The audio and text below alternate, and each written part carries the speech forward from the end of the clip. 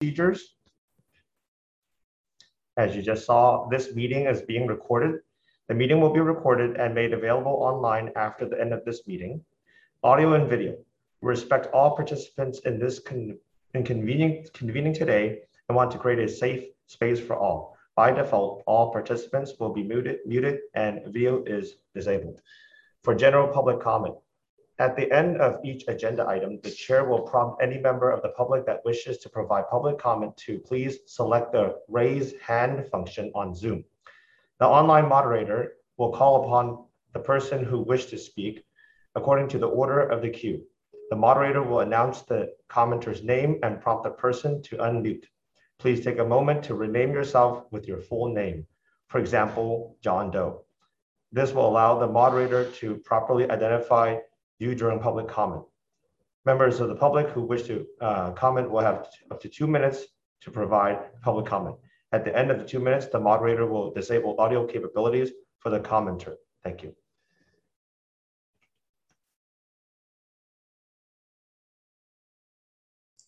Thank you. Thank you, Victor. Welcome. I am calling the meeting to order. I am Mary Ellen Carroll. I'm the Executive Director of the Department of Emergency Management. I would like to introduce our Mayor's Chief of Staff, Sean Ellsburn, to make a few opening remarks. Good afternoon, everyone. I'd like to thank you all for coming to the first Disaster Council meeting in, by my count, nearly 21 months.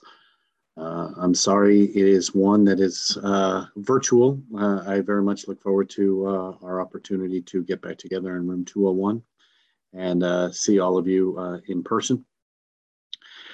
We are getting closer, but we're not quite there yet. Nevertheless, still a great opportunity for us to reconvene, review the last 21 months, and talk about some other important issues in front of the city. I do want to recognize the President of the Board of Supervisors, Shaman Walton, who has joined us. Thank you, President Walton, for being here. And I would also like to take a quick moment on behalf of the mayor. This is rare that we have so many department heads and so many in critical Department of Public Health, Department of Emergency Management, so many other departments in one meeting. And so let me take this opportunity to say thank you to all of the public servants who have been a part of San Francisco's COVID response. I think when we use the phrase public servant, every single person who was a part of this meeting, every single city employee over the last 21 months has demonstrated really what it means to be a public servant. And as I reflect back on these last 21 months, there is no question in my mind that what we accomplished collectively, what we accomplished as a city is, what we've done is unbelievable. And we should all be very proud of the work we've done. And we should all be proud of the relationships we've built.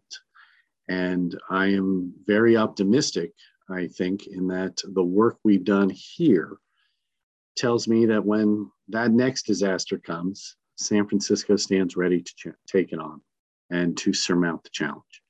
And I also think there's a few other cities and counties and states around this great country that could learn a thing or two from this city and the manner in which all of us came together. So I hope you all share the same pride that I do. I certainly know the mayor could not be more proud of every single one of you and our collective effort. And so on behalf of her, let me just conclude my opening remarks by saying thank you for the work you've done. And I'll turn it back over to Mary Ellen. Thank you, Sean. I'd just like to echo your comments. Our last meeting was December 20, 2019. And so here we are at our first virtual and hopefully last virtual meeting, but at least we're able to convene. Just to reflect, since it's been so long, as we were looking back at our agenda from that meeting in December 2019, we talked about the lessons learned from the public safety power shutoffs, our response to the Kincaid fire in Sonoma County, the Easter bond, which DM is part of that, and our work is beginning now for our project, and cybersecurity planning. It was a comprehensive meeting that looked back at how we responded to emergencies of the year past and how we were looking forward, and who would know that within a month, we would be activating our Emergency Operations Center to combat a global pandemic that has endured almost 2 years. I also just want to say how grateful I am. I echo the sentiments of Sean and the mayor about how truly amazing our city employees who are true public servants, how they stepped up. And we're going to talk a little bit more about that in the meeting. There's also new members of the council. I also want to welcome President Walton. Thank you for your attendance. We also have new member Supervisor Connie Chan, District Attorney Chesa Pudin, and City Administrator Carmen Chu. So a lot changes in the course of almost 2 years. San Francisco's Disaster Council is chaired by the mayor and meets quarterly, or that is our intention during, excuse me, it's loud in front of City Hall. That's our intention during non-emergency times, and we're here to share information about our emergency planning activities.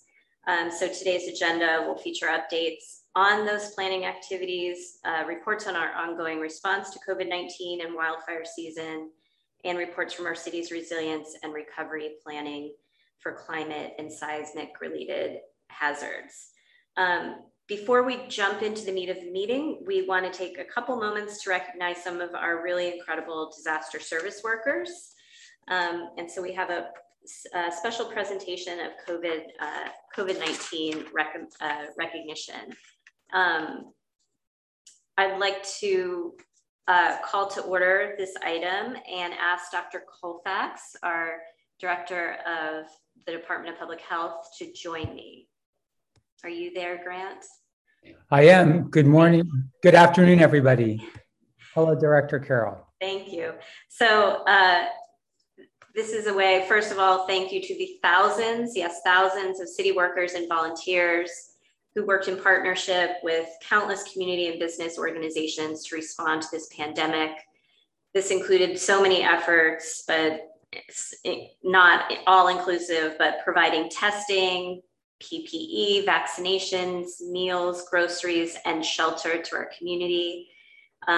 We worked with businesses to mitigate the impacts of the pandemic and planned with the community to provide culturally competent services and information. There are also many that work behind the scenes to ensure logistical, financial, and support services were well coordinated. And honestly, everyone deserves a gold medal, every person who contributed to this response. San Francisco's COVID response required many innovations that really don't fall neatly into our normal incident command structure.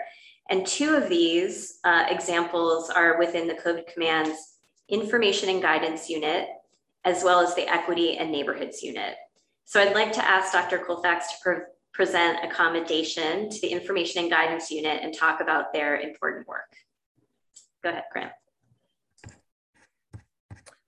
Well, again, good afternoon. And on behalf of the department, I just want to thank Director Mary Ellen Carroll for her leadership and all of the disaster council members for the support of their departments during this unprecedented time. It's been a real challenge, and with the mayor's support and leadership, we continue to do well. I'm cautiously optimistic about the future because of the work that we have done. I'm so glad to be part of the program to recognize our info and guidance team, because without their work, we would not be where we are today.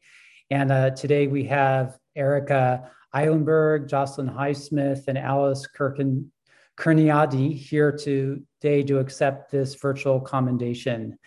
And I want to take a moment to thank the work that ING has done. The ING team has created invaluable content guidance for us here in San Francisco, which has been so important, pivotal to our response. This work takes a lot of time. It takes a lot of expertise, it takes a lot of writing, and it takes a lot of distribution. And not only has it helped inform our response and been pivotal to our response in San Francisco, because this is really where people went to better understand the top line guidance and orders that have been issued. It was also the products that were produced were also used by many other counties and jurisdictions, not only in California, but across the entire country. And in fact, in my conversations with multiple other health directors and stakeholders, many have commented on how helpful this work has been. In total, the ING team produced a total of 618 documents, 161 which are currently active. And since March of 2020, ING documented 675 clinical policy discussions, those discussions that led to info and guidance and were so critical to informing our work. So we should all, I hope we are all grateful for what ING has done. They have contributed in so many ways to our response. And I'm really excited now to turn it over to Erica, who will say a few words. Thank you. Thanks so much, Dr. Colfax and the Disaster Council for this recognition of the Information and Guidance Branch. I've been with ING since April 2020, where I've served in various roles, and I'm currently the branch's director.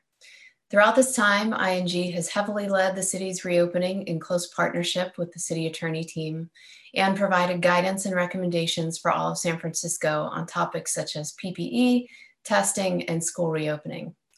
As a testament to the sheer talent, thoughtfulness, and hard work of our team, several of our guidance documents were adopted by the state, as mentioned, and our documents have been accessed throughout the United States and Canada, as well as places as far as Dubai and the Netherlands.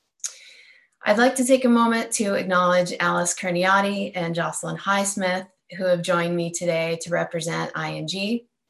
Alice and Jocelyn, or AJ, as we refer to them, have been with ING since March 2020 as deputy ops leads. ING can attribute its operational nuts and bolts to their organized and diligent work day in and day out. AJ, we're so grateful you're part of this team. I also want to thank our diverse team that spans multiple city departments, and in particular, acknowledge our library staff, who make up about 40% of ING's team and have been critical to our success. They have been wonderful colleagues that we're happy to call part of the DPH family.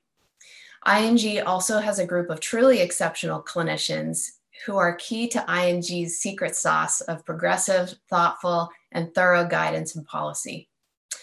Lastly, I want to acknowledge Dr. Rita Nguyen, who is ING's longstanding branch director. Rita's brilliant leadership and tireless work paved the way for this team's strong foundation and continued success. When we receive our physical award certificate, we'll be passing it along to Rita to commemorate her dedication and contributions to the activation. Again, thank you for this team's recognition, as this has been the most inspirational and talented team I've ever been a part of, and I'm honored to have served with them. Thanks. Thank you, Erica, and thank you to everyone who was part of the ING team. We truly could not have been as successful without you. So congratulations. So next, I would like to present, and it's my honor and pleasure to present and to recognize the Equity and Neighborhoods team. So this team of disaster service workers focused on equity, cultural competency, incorporation of effective community leadership, and they addressed health disparities throughout San Francisco's diverse communities. Members of this team worked long hours to connect communities who were really most disproportionately impacted by COVID-19. They worked to prioritize neighborhoods and communities of color for COVID-19 testing and vaccination sites, food security programs, and public information resources.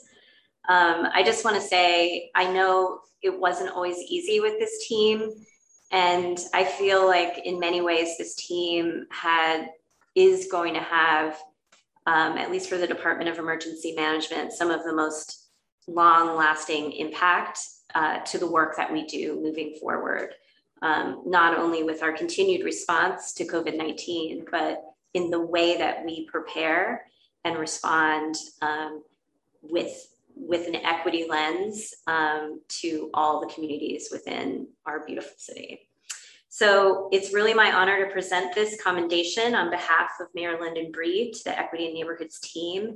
And I would like to ask Erin Yen, our Chief Equity Officer for San Francisco's COVID response, to say a few words. Erin will receive the commendation and make brief remarks. And I believe that you will be joined by Isela Ford and David Leyva. So Erin, are you there? I am. Thank you so much, Director Carroll, and also to my colleagues. I'm very honored to be here. Thank you, Disaster Council. Very honored to be here on the behalf of my team. I'm just one person here. And, you know, if Isela, my great colleagues, Isela and David, if you'd like to turn on your cameras as well, I believe Katie Tang is here. They deserve a lot of this applause and kudos because I can say firsthand, the folks that you see in that picture, you saw on that slide, have really laid everything on the line for this work. And there's so many personal stories that I wish I could share, and maybe one day I will. But it just goes to show that the leadership of Director Carroll, Dr. Colfax, Director Davis, Shakira, Mayor London Breed, Katie Tang, Deanna Ponce de Leon, Lonnie Kent, to have that thinking of putting equity first. The folks that you see on that slide, they don't just empathize with what's happening on the ground, they identify. A lot of us are natives. A lot of us lived in these communities our entire life.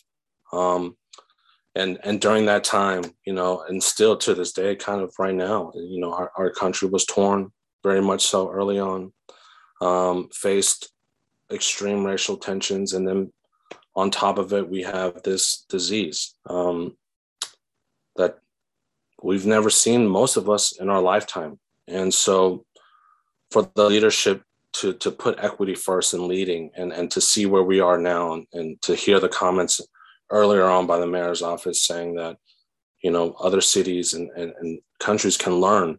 When I look back and think through just what the team has been through, and as we move forward and possibly one day look back and say we survived this, I really hope they look at this work that we've done on the ground with our communities and ask ourselves, if we did this for every disparity that was out there, just imagine what could be accomplished. And I'm very honored for this team. And if any of you, I know there's a lot of people on this call that actually work with some of these folks. I know they don't work to be acknowledged, that I could tell you that firsthand, but this means so much to us. And if you ever get a chance to say hello and just remind folks how impactful they are in the community, I know that would go such a long way. So thank you. We still have work to do. We'll be out there, but really appreciate this honor and accept it on the behalf of our team. Thank you so much. Thank you so much, Erin. And thanks to the entire Equity and Neighborhoods team. We're so grateful for your work.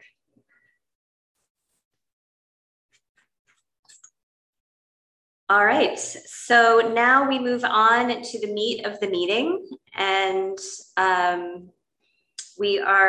next item, or really our first official item of the meeting, is a report on preparedness.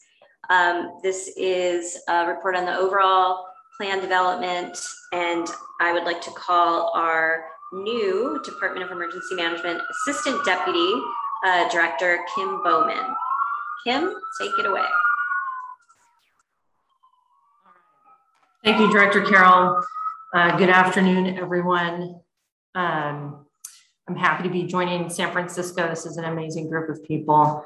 as evidenced by all of the great recognition at the beginning of this meeting.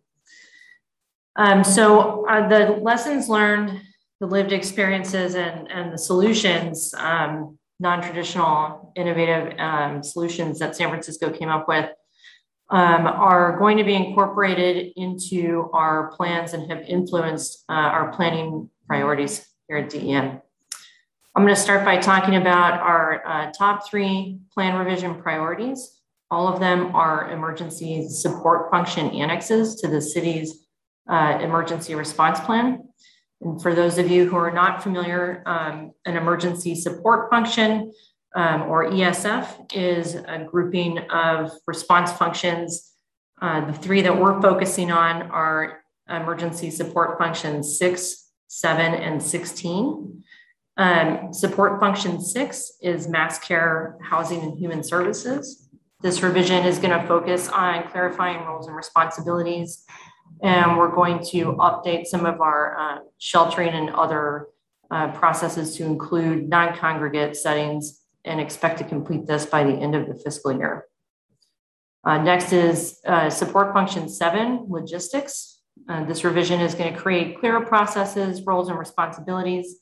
And the first draft will be ready to socialize with stakeholders by the end of December. ESF 16 is our community support function. And this will be a really extensive revision.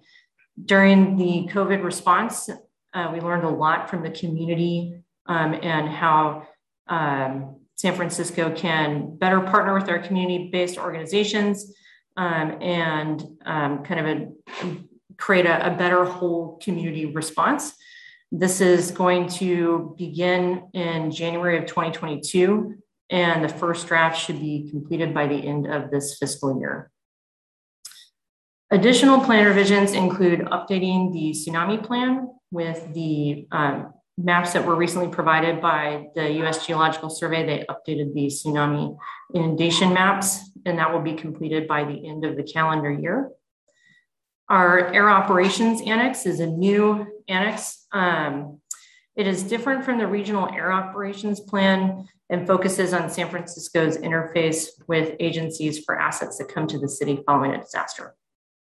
This will be completed by the end of the fiscal year and will be tested next year at Fleet Week 2022. Additionally, we're looking at the support function 1, transportation. Bay Area UASI, the Urban Area Securities Initiative, had a work group that identified better ways to serve the disability access and functional needs community through better transportation strategies. So we're going to update our ESF1 with that information. Also, our support function 3 for public works will now contain a route reopening guide. This guide will provide an explanation of route reopening basic strategy and key steps for route prioritization. This guide was actually developed just prior to COVID and tested just prior to COVID. We will be submitting it for approval by the end of this calendar year. Obviously, all of these revisions are going to require additional revisions to our emergency response plan, and that will be conducted kind of continuously following the completion of the annexes. Any additional needed plan revisions will be identified through the COVID after action review process. And that's it for our update on planning priorities. Thank you, Kim. Now I'm going to call Adrienne Bekele, our Deputy Director for Emergency Services, and Dr. Andy Tenner, the Director of Public Health Emergency Preparedness and Response. Adrienne will report on the city's wildfire preparedness, and Dr. Tenner will provide a report on the Department of Public Health's heat and air quality plans. So take it away. Hi, everyone. Thank you, Director Carroll. So I'm just going to very quickly go over what our citywide response strategy is for heat and poor air quality. And then Dr. Tenner will get into a little more detail on what our thresholds and triggers are for the city's response. So let's go to the next slide, please. So first, we have 4 major components to our citywide response strategy. The first is risk-based public messaging. We implement this type of public messaging before, during, and after extreme weather events in San Francisco. We use standard media like TV, radio, and social media. But then for more urgent or critical messaging, we also have the ability to send very targeted alerts like our Alert SF emergency alert system, or things all the way up to our wireless emergency alerts, which are those Amber Alert style messages that you can receive on your cell phones. Key messages that we generally push out include specific steps or recommendations for what to do to stay safe and healthy during an extreme weather event, also where to find city resources and where to get more information about that type of event. We also use respite locations as another key component for our citywide response strategy.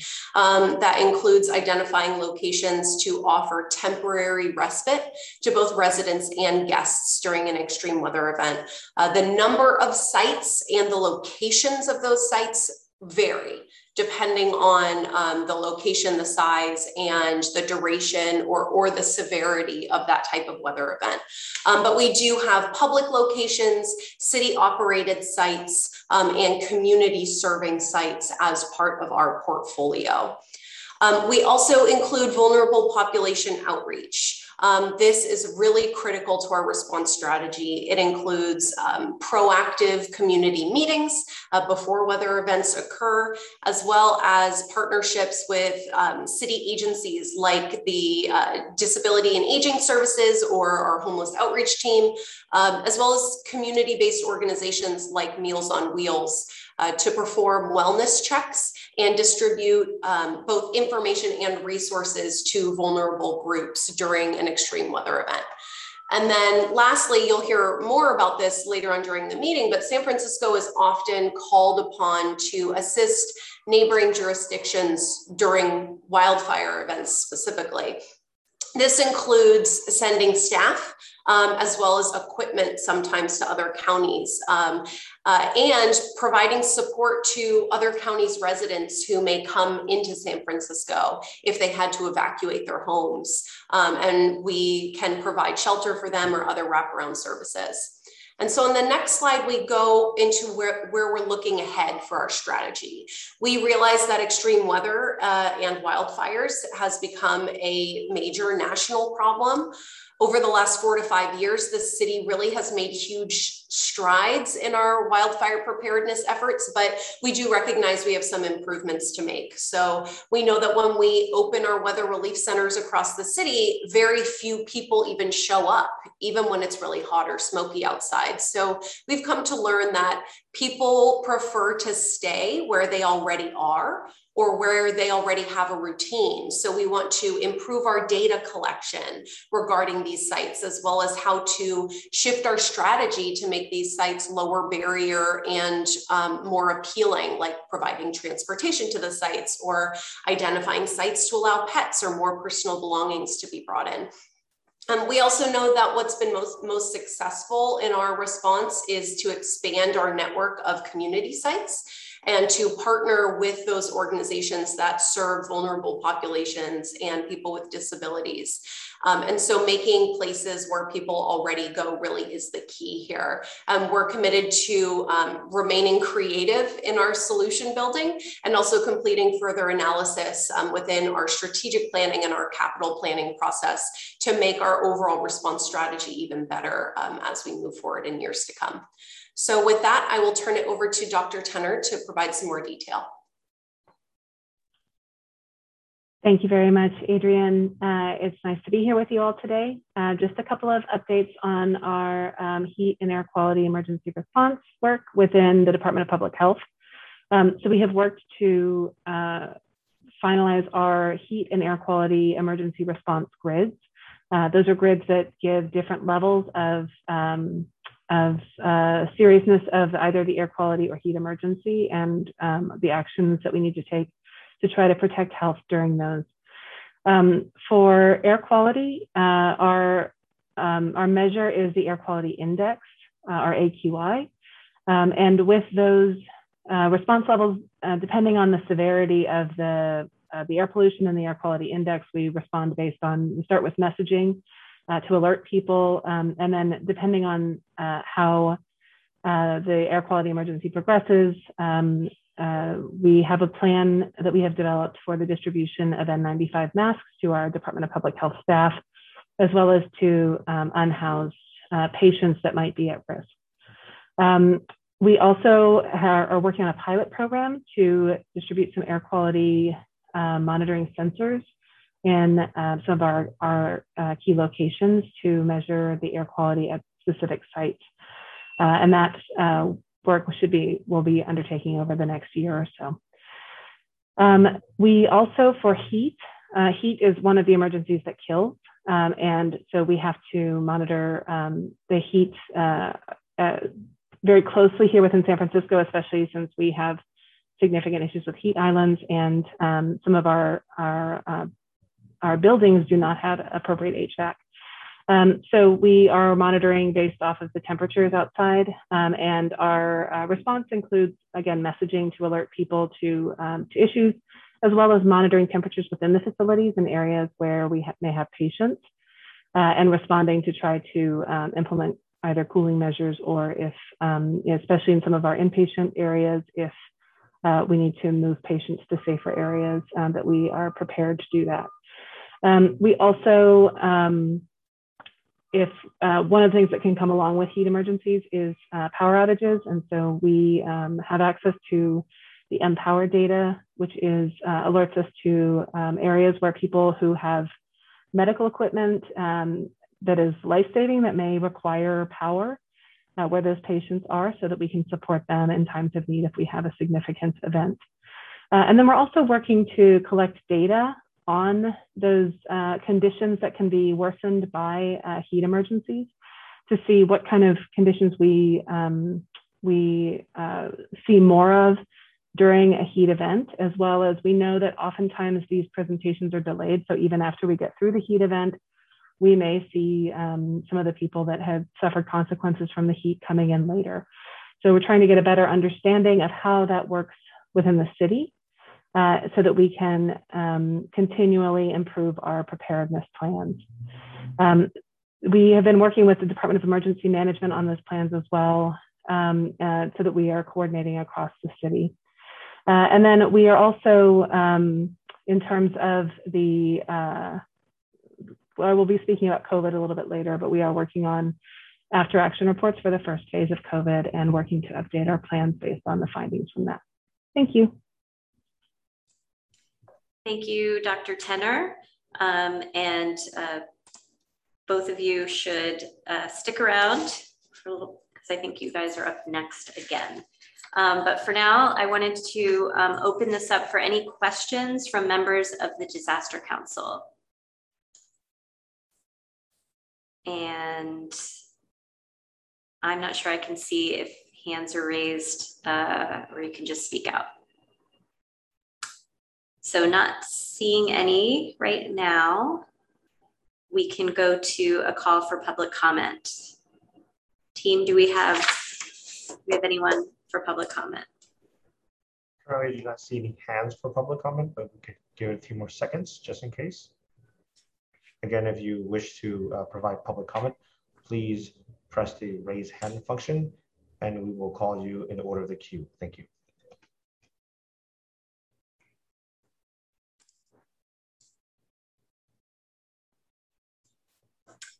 All right.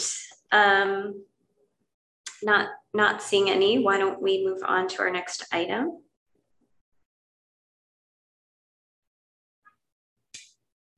And so this item will be around a report back from the COVID task force. Again, I'm going to introduce Dr. Andy Tenner and DEM's Deputy Director, Adrienne Bekele, to provide a COVID update. So I'll turn it over to the two of them. Thank you. Thank you, Director Carroll. Thanks again for having us on today to give an update. So I wanted to update on our the SF Department of Public Health COVID Task Force. Next slide. I'm currently serving as one of the 3 co-leads for that group. So just to give you an idea of how this pandemic response has evolved over time, when we first activated in January of 2020, the initial response was based off of our usual response structure, which is a DOC EOC structure, meaning we have departmental operating centers for each of the big city departments that would be involved in the response. Obviously, the Department of Public Health was heavily involved in the beginning of the pandemic response, as were other large city organizations like the Department of Public Works, the Human Services Administration, and many others. And then coordinating that is the EOC, the Emergency Operations Center, that is run by the Department of Emergency Management. And they serve a function to coordinate all of the various departments that in the response. However, as we were going through that response, it became very clear that this was a much bigger response than our normal response activities, and required very closely linked coordination between all of the different departments. So in July of 2020, we made a decision to combine all of those functions into what's called a unified command structure, or we called it the COVID Command Center. Within that structure, we had 3 incident commanders. Usually the DOCs and EOCs have a single incident commander. So we had 3 incident commanders, one from the Department of Public Health, one from the Department of Emergency Management, and one from the Human Services Administration. And then obviously within that COVID command structure, we had multiple sections and branches with many DSWs from across the city coordinated together, working in a unified response. That response served us quite well over the course of the pandemic and through our second and third, our worst surge in the winter months. However, as we started rolling out vaccinations, the landscape of the pandemic started to change a bit, and we needed to adjust because the COVID Command Center, as many of you remember, and as I'm sure for those of you that don't can imagine, it was quite a large operation. And as we started rolling out more and more vaccinations, the landscape of the pandemic changed, and we needed to change with it. So starting in April of 2021, we moved towards a transition state, which was moving back to more of a emergency operations center and departmental structure. Within DPH, we created what we called the DPH COVID Task Force. And the reason for that is we're not a traditional departmental operating center, what we would set up for a disaster that would be something short term. We are still doing a disaster response, but we have an eye towards the future state and what we need to do to make our response to COVID, as it becomes more of an endemic disease or a disease that has a low level prevalence within the population. How do we respond to that? So next slide. So when I say the landscape of the pandemic changed, what I'm really referring to is the fact who is vulnerable to COVID. So when we first started this response, everybody was susceptible to COVID, and to a very significant level. And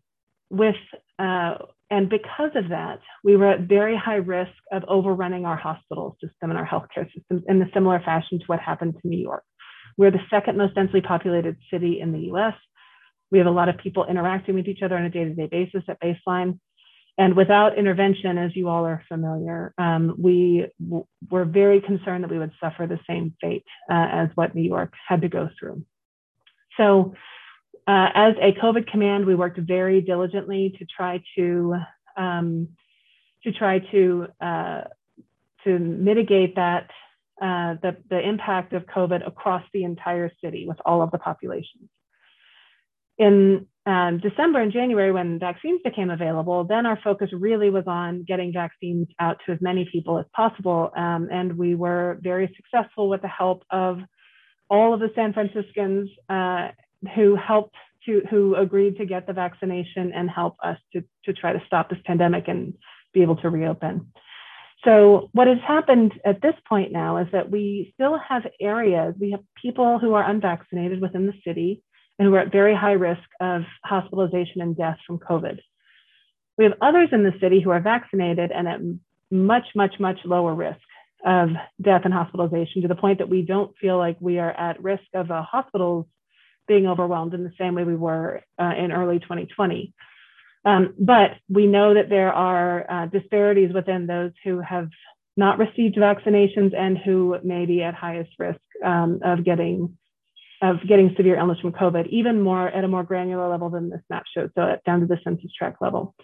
So our response since that time has been much more focused on those highly impacted communities and really going almost person by person to try to make sure that everyone is offered the vaccine, everybody has the opportunity to have the information that they need to make their decision to hopefully receive the vaccine, and that we're providing services to those much smaller population level. While the health system has, including our large health partners, has resumed the care of the vast majority of the population, similar to what they did pre-pandemic. Next slide. So the mission of the DPH COVID Task Force is really now to reduce hospitalizations and deaths in our most highly impacted communities. So we're really fighting for those communities where COVID is still a major threat, to try to intervene to reduce hospitalization and death. The other element that's really important to our mission is to facilitate the safe reopening of schools. So we're working to support the San Francisco Unified School District in their efforts to safely reopen schools. Next slide. Our plan to achieve this mission, we are obviously still very much focusing on our vaccination outreach efforts to our most impacted communities. We're also working with health systems to ensure easy access to vaccinations in children under 12 once those are available. We're watching the application for an EUA for the under 12 vaccinations very closely. We're also working to focus at the same time on providing low barrier testing and prevention and mitigation services to highly impacted communities. Obviously, vaccines are our ticket out, but in the meantime, we really want to make sure that we support those communities to identify cases early to try to help stop the spread. We're also working with our community partners using sound community engagement principles and trying and really focusing on enabling our person-centered care. This is obviously an area that is always a work in progress, and we are very committed to making sure that we can work with our partners in trying to build capacity to continue this response in the long term. We're also monitoring for COVID variants and indicators of waning immunity so that we can intervene early, and then also maintaining readiness, which includes training and exercises in the event of a resurgence of cases. Similar to what we saw with the Delta variant as soon as we made the transition to the task force. Next slide. So this is an org chart of what the task force structure looks like. This is just the Department of Public Health task force component. We have trifecta, 3 leads, myself, Baljit Sangha, and Charles Phan. And then we have several sections that cover the usual operations that we need in a response, like medical operations, information and guidance, which was highlighted earlier today, external communications, equity and community engagement, epidemiology and surveillance, supplies and logistics, and a function for quality assurance and performance improvement, as well as coordinating with the health services and planning functions. These are obviously only the Department of Public Health functions. We work very, very closely with the Department of Emergency Management, coordinating through the Emergency Operations Center with all of the rest of our city partners as we continue to try to keep the city safe from COVID. Thank you so much for your attention. I'll hand it over to Adrienne. Hi, everyone. Thanks again for listening to how we're continuing to respond to COVID as a city. But in addition, we are simultaneously really working to identify lessons learned and where to improve our emergency response in the future. And we do this by creating what we call an after action report. So as we go into the next slide, we started by interviewing over 50 people who had various roles in COVID response thus far. Based on their observations, we drafted an initial report. We sent it to some key partners for feedback. We held an initial after action conference to share some of our findings with these city partners. And we're currently accepting feedback based on that conference, which can be provided through October 8th. So that's the point in the process where we are right now. Next, we will meet with individual departments to review their identified corrective actions actions as listed in the plan. And then we will revise and issue the final report more widely. And we'll update the improvement plan on an ongoing basis. Next slide. So our draft report, our draft after action report covers, really spans from January of 2020 through April of 2021. Because our response is still going, we really needed to provide some parameters and scope around the report. So it covers what Dr. Tenner just referenced as our initial response and then our unified command response phases. So those first two boxes in Dr. Tenner's slide. And then future plans and iterations will cover vaccine, will cover reopening, and our demobilization operations. And then, as I mentioned, this report is informed by initial interviews, ongoing feedback, and then we hope to issue the final report just before Thanksgiving. And so to give everyone a preview on the next slide, I'm going to quickly cover some of the main themes that we have seen in the report thus far. Within our areas of strength, we really highlight areas so that we can be sure to build upon those strengths and make them really even better. So we have our unified command and citywide coordination. This really emphasized the coordination between many city agencies, city contractors, community organizations, and other partners that was really made possible through an organization of people, of resources, and of joint priority that structured the unified command at the COVID Command Center. We also highlight our robust joint information system. This is a combination of both the information and guidance group that you heard about earlier, as well as our joint information center, which really focuses on public information. This joint information system produced in-depth public guidance documents, as well as timely, branded, and recognizable public messaging in multiple formats, in multiple languages, and really adjusted to the ever-changing science and ever-changing public health guidance in San Francisco. And as we heard earlier, the guidance generated by San Francisco was replicated by other jurisdictions, other states, even other countries. Next, the integration of equity was a huge strength for us for the first time in San Francisco. Equity principles were integrated into the actual emergency management organizational structure. We incorporated equity officers who were empowered to support the communities where the pandemic exacerbated pre-existing inequities or inequalities. Both based on the social determinants of health or based on just historical issues in those areas. And equity officers really were a new concept in San Francisco's emergency management. And as Director Carroll mentioned, it's going to be one of the ways that we really can change the landscape of emergency response in San Francisco in the future. Then we have our dedicated disaster service workers. Thousands and thousands of city employees stepped up in all different areas, all different departments. They were dedicated, they were flexible, they worked so hard, and they were filling positions outside of their normal scopes of work. And many of our disaster service workers ended up saying that while this was quite possibly the most challenging assignment or assignments, plural, that they've ever had in their careers, that this really was one of the highlights of their careers.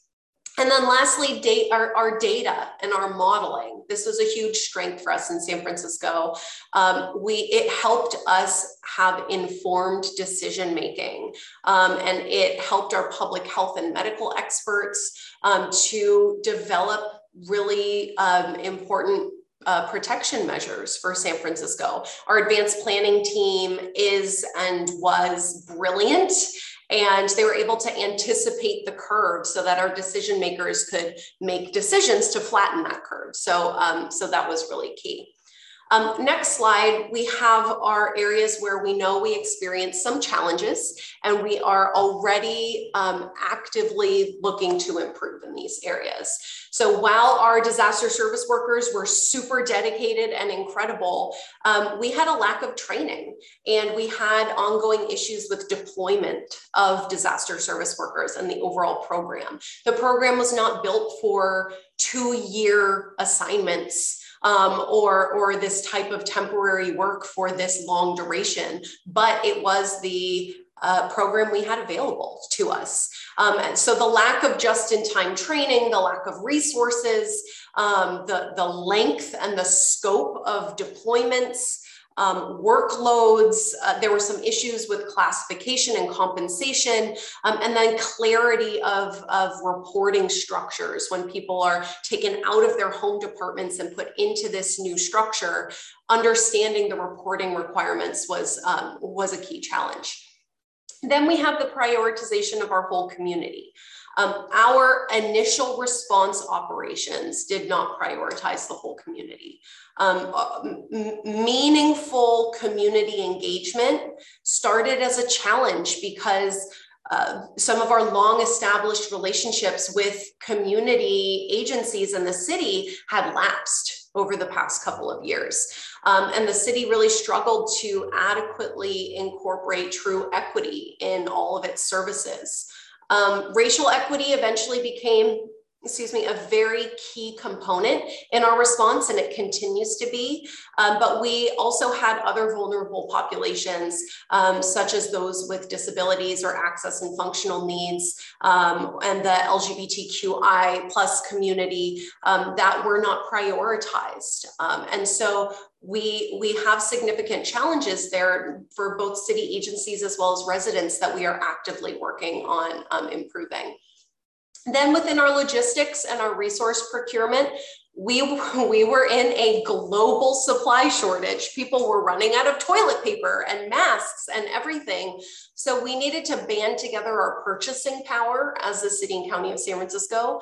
And so we experienced challenges with that. It was the first time we really had to direct certain city agencies or departments that they were no longer allowed to purchase things on their own, and it had to come from the whole city.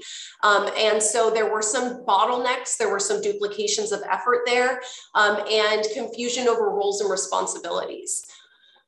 Then the integration of new systems. It's always really, really hard to learn a new system when you're in the midst of something like an emergency that is so stress-provoking. We use the incident command system as required and as is best practice for emergency response. And we also incorporated really key principles of lean and lean management and those principles into our operations and into our methodology. But not everyone who was responding was familiar with the incident command system or with lean. And while both of these exist really to make things simpler and to make things easier and more efficient, learning a new system in the height of an emergency is super difficult. And people who are unfamiliar with one system or another didn't really know how to operate within those parameters. And so it slowed down operations, and in certain circumstances, it delayed key critical decision-making.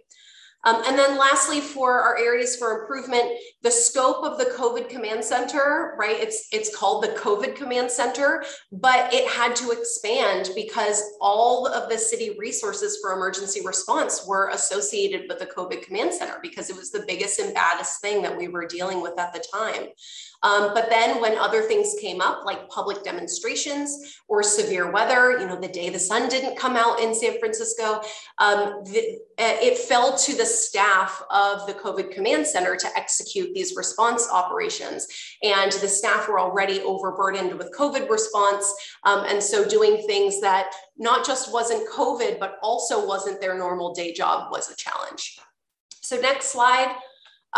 All of these observations, especially those where we experience challenges, will be combined into what we call our master improvement plan for the city.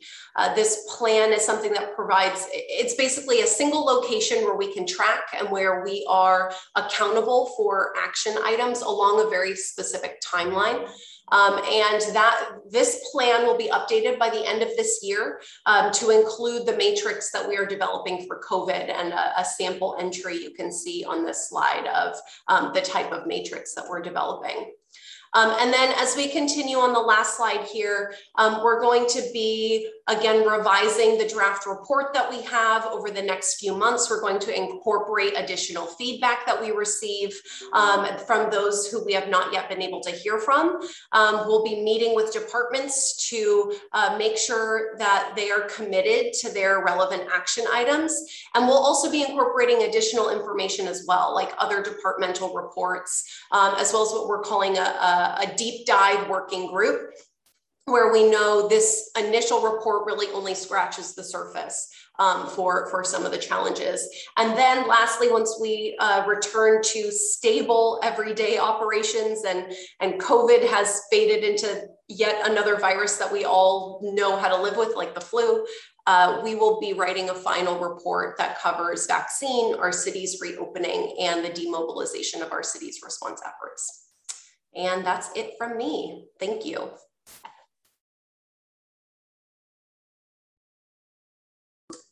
There we go. Thank you, Adrian and Andy. So let's see, where are we? We always prioritize at San Francisco sending resources through mutual aid to jurisdictions who have suffered from wildfires. Since late August, San Francisco Fire Department has deployed 30 staff. The Sheriff's Office has deployed 8 staff, and Animal Care and Control has deployed 2 staff. And some of these staff have been deployed multiple times to multiple fires around the state.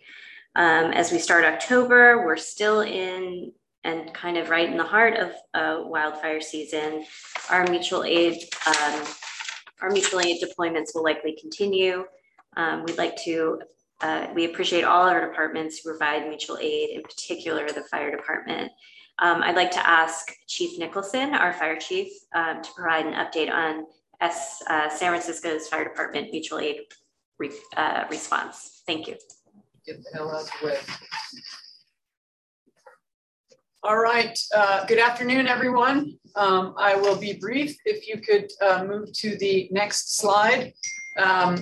We had over 75 members deployed to different fires over the summer. And let's remember, we still have many months of response to go. We have over 200 of our members that are trained to deploy for wildland. So we'll see what else is coming. We went to the Dixie Fire with a strike team, which consists of 5 of these vehicles that you see on here. We call them pump and roll. So you can pump water and have a hose line off of it while you're driving. So we did that at Dixie Fire. We also sent a strike team to Three Rivers Complex Fire, and to the Fawn Fire, we sent one of our state-owned rigs with our staff on it, an OES engine. Staffing issues for us and for statewide have been the biggest challenge this year. The state has really been stretched thin with all the fires and the need for more staffing. Next slide, please. In addition, we have staffed incident management teams at these fires, and this includes everything from logistics, finance. These are extremely important roles, and it's a component of these wildfires in order to support actual operations.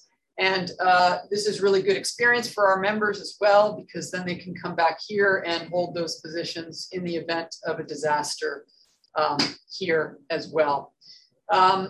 So that is pretty much it for our mutual aid update, other than we have been working with PUC and DEM and created a wildfire response matrix to protect water assets outside of San Francisco. Thank you very much. Thank you so much, Chief. And we are very grateful for the safety of our teams that respond and who have come back safely, and for those that will go in the future. At this point, we can entertain any questions or comments from members of the council.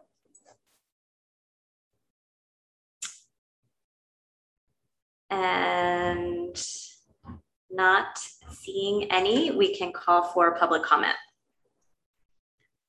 Again, this is a friendly reminder for public comment. If you wish to public comment, please select the raise hand function and we will call you according to the queue in order. Thank you.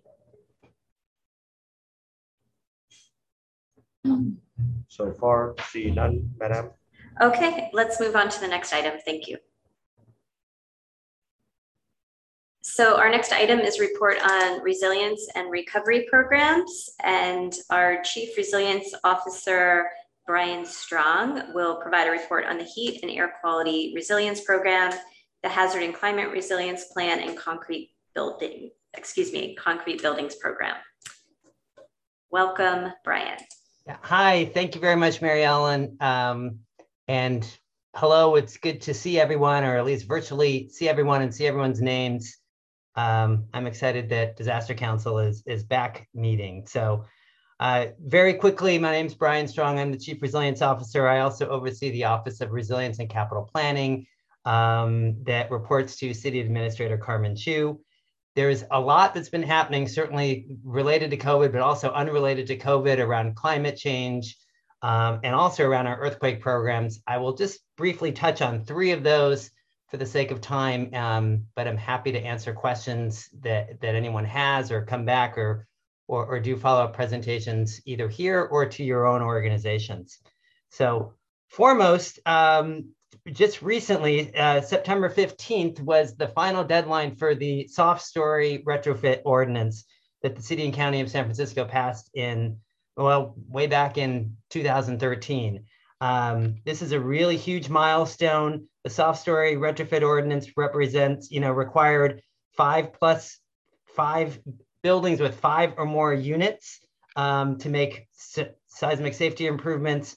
It impacted over 5,000 buildings, and around 112,000 residents as a result of this will be in buildings that are considerably safer than they would have been otherwise.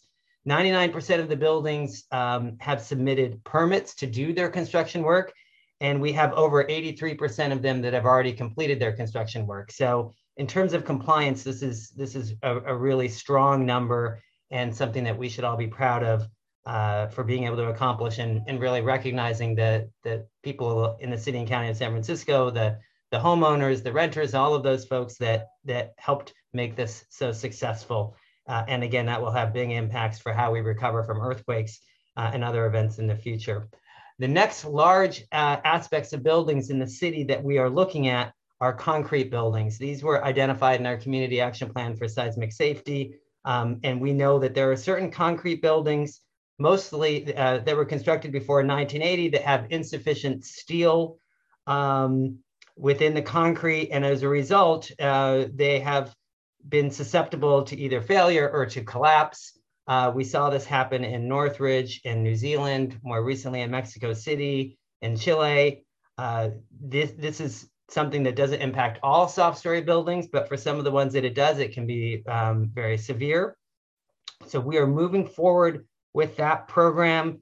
A lot of the buildings in that program are similar to soft story, represent housing stock, rent, low-income housing, rent-controlled housing. So this is going to be really important. These concrete buildings also represent some of our warehouses, what we call tilt-up warehouses, repair shops, and some of those other structures, some of them are grocery stores, those things that are also important, not just for protecting loss of life in the event, but also very important to have up and running after an earthquake.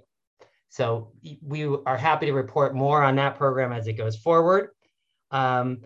Next, I just want to mention the heat and air quality resilience project that we're working on. This follows up some of the comments that Adrian and Dr. Tenner were making around heat. Aside from today, which is pretty warm, we've been fortunate in 2020. We have not had the same severe heat and air quality impacts that we had, really going back to 2017, every year since. So that's the good news. We're taking advantage of this time to put together a comprehensive heat action plan. And this is a plan, it's a cross-sectoral initiative. It's involving public, private, community, and academic stakeholders that we really need. We're relying on to identify, plan, and implement both medium and long-term extreme heat and wildfire smoke resilience strategies. So Adrian talked about, some of the events some of the respite facilities and those things that we are doing around response. Well, we also recognize that it's important to address the long-term improvements and sort of become more adaptable to higher heat, which we know we're going to continue to experience, and poor air quality both. So that committee is split into an existing buildings group that's focused on, how can we retrofit and improve existing buildings so people can stay in their homes, green infrastructure, how we can use plantings and trees and those types of things, reducing concrete, reducing heat island impacts, and then following up on some of the items around response and community readiness. How can we support our communities to be able to take care of themselves? So that plan is we're going to be working on that plan in the next year, and we will be making recommendations for capital improvements and those things over the budget cycle. Next, I'll end with the city. Since we met, I think we talked a little bit about our hazards and climate resilience plan, which is an update to the city's hazard mitigation plan, which is required by FEMA. So that plan was completed actually in July 2020. It was approved by FEMA. We had a number of very positive comments for the thoroughness and public outreach and inclusion of equity and climate that's in this current plan. Now, every year we need to update it. So the most recent update that just happened in July, we found that over 50% of the 98 strategies, yes, we have 98 strategies in our hazards and climate resilience plan, are on track and are moving forward. 65% of them actually already included either in the budget or are part of recommendations that are coming through the city's 10-year capital plan. The other thing that this hazards and climate plan leads to is an update of the public safety element. And that effort is also underway. That's being led by city planning. So with that, I will pass it back to Mary Ellen. And again, thanks everyone for the chance to give you a quick update. Thanks, Brian. A lot of important work there. So we will now move on to questions from members of the Disaster Council. And I do see Supervisor Chan. I see your hand. So please go ahead, Supervisor.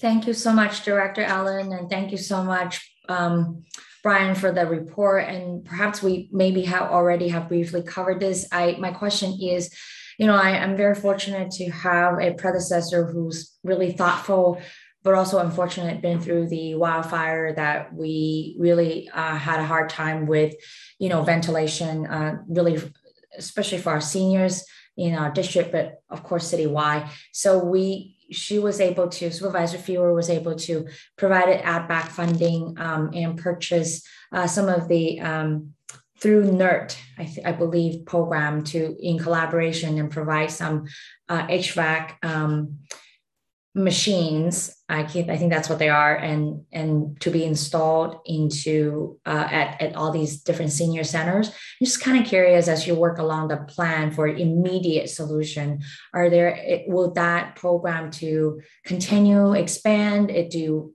How do we circle back to make sure that it's helpful and if it's worth our resources to expand it to somewhere else beyond the Richmond? Thank you. Yeah, thank you, Supervisor Fewer. Just quickly, and maybe Adrian can speak to this as well. I mean, we are incorporating being able to bring in clean air filters and air cooling units for our city-owned respite centers, and we're also working with nonprofit organizations, community-based organizations, to be able to roll those out to them as well. So that work is moving forward. I don't know, Adrian, if you wanted to comment on how we're leveraging what's happening in the Richmond. Sure, absolutely. Thank you, Supervisor Chan. And we definitely did partner directly with Supervisor Fewer to get these portable air conditioning units out to District 1. Those are either in the process of being installed or have already been installed. And we really appreciate the advocacy from the supervisor's office to allow us to get a hold of that funding to do this. Part of our ongoing heat and air quality resilience project is incorporating more community-based organizations and stronger relationships with the community. As I was mentioning earlier, we're trying to move away from these larger weather relief centers that we have within San Francisco and more toward these community serving sites. And so we're actively working with the community. We're looking to also partner with district supervisors to identify locations where we can partner with those locations to provide additional either air filtration or cooling equipment. There's a lot of challenges to some of this work. Some of it is funding, but also some of it is a lot of engineering work.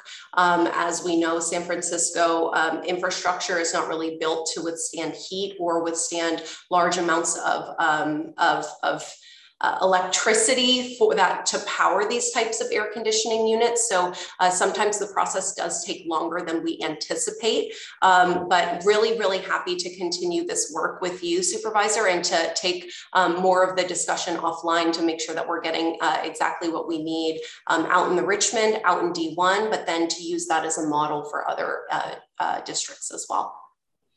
Great. I really appreciate it. I know that, during the heat wave, we were able to get to use like libraries, swimming pools for cooling centers.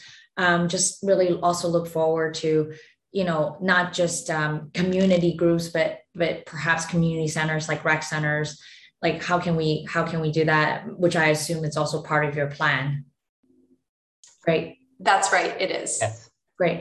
I am so sorry, like early on now that I got you, Adrian, on here, actually early on, like there was a question that was really quick that I wanted to, if I may circle back really quickly, from lessons learned you mentioned about, logistics and, preparation around logistics and purchasing items.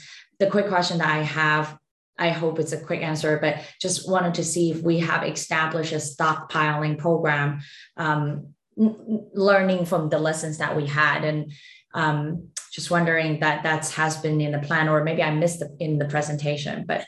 It was not included in the presentation, trying to keep it as short as I can. We do currently have a stockpile from initial PPE that we purchased during COVID that was originally scarce resources that we really did stockpile as a city.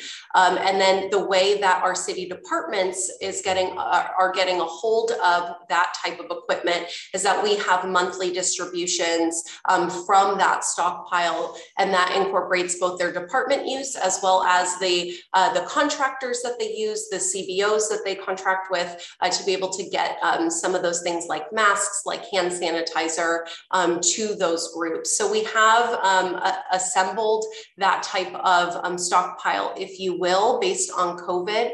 But we are also, we're not planning on maintaining that overall stockpile to the degree that we have it now, because we want to make sure that we're spending our resources appropriately. We are, though, using a lot of our forward planning to be able to anticipate any shortages in special equipment or special PPE, so that we are pre-purchasing and also pre-distributing to locations throughout the city where that equipment or type of masks or that kind of thing will be needed. So we've been working with the Human Services Agency as well as with the Department of Homelessness and Supportive Housing in particular to identify areas where we can pre-stage this type of equipment and resources for extreme weather emergencies. Thank you so much. And thank you, Director Allen, for allowing me to, Carol. No worries. No, thank you. Thank you. And thank you. Welcome to Disaster Council. We're so happy that you are part of our council. So thanks. Okay, now I've lost track. We need to do public comment. That's where we are. Let me know, team, if we have anyone for public comment. Again, as a friendly reminder, if you wish to make public comment, please raise your hand with the raise hand function. We will call your name according to the order of the queue. Thank you. At this moment, Director, we do not see anyone in the queue. All right, well, then let's move on to our next item, which is the Disaster Council Member Roundtable. So at this time, any member of the Disaster Council may make an announcement. It probably is easier if you can use the raise hand function to let us know if you have any announcements.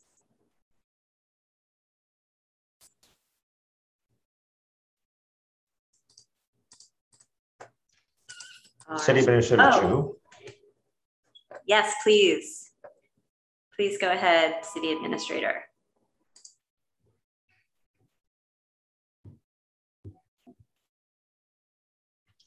Thank you. I was trying to turn on the video, but I cannot. So I'll just go ahead and make the announcement through voice message.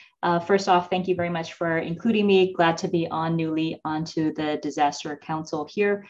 Just quickly by way of announcement, I think as many folks know, especially members of the Board of Supervisors, there was a hearing recently at the board stemming from a civil grand jury report regarding fuel resiliency. And so I just simply wanted to say that this is something that is very much a collaboration and work that we will be pursuing with the Department of Emergency Management to make sure that we're resuming the regular meetings of the fuel working group over the coming months. We will be beginning to reconvene as folks are coming back from their DSW deployments. The members of different departments who are subject matter experts, including Public Works, MTA, PUC, our office, DEM, of course, our public safety entities and some of our enterprise departments to ensure that we hear the vast perspectives and what we need to be doing to get prepared for fuel resiliency. And I know that Supervisor Chan has also requested that we continue to keep her office updated with regards to the fuel working group deliverables. And so we will continue to do that and we'll bring updates to the Disaster Council in future meetings. That's it for me. Thank you. Thank you so much. Okay, and I see our Director of the Department of Human Resources, Carol Eisen. Please go ahead, Carol.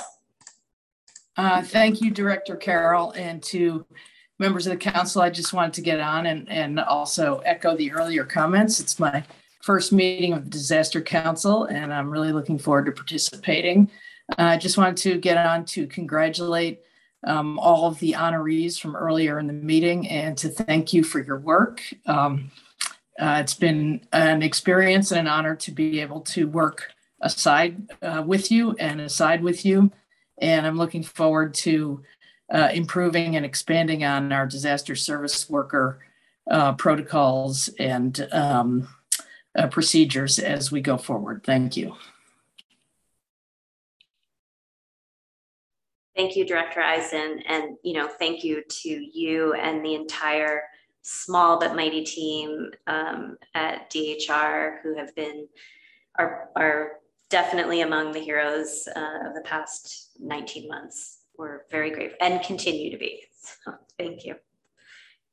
All right, anyone else? Okay, I think, do we have to do public comment for this? Yes. Okay, so we move on to general public comment. This is our last item before we adjourn. So we'll just wait to see if there's any general public comment. As a friendly reminder, please raise your hand with the raise hand function if you wish to make any general public comment.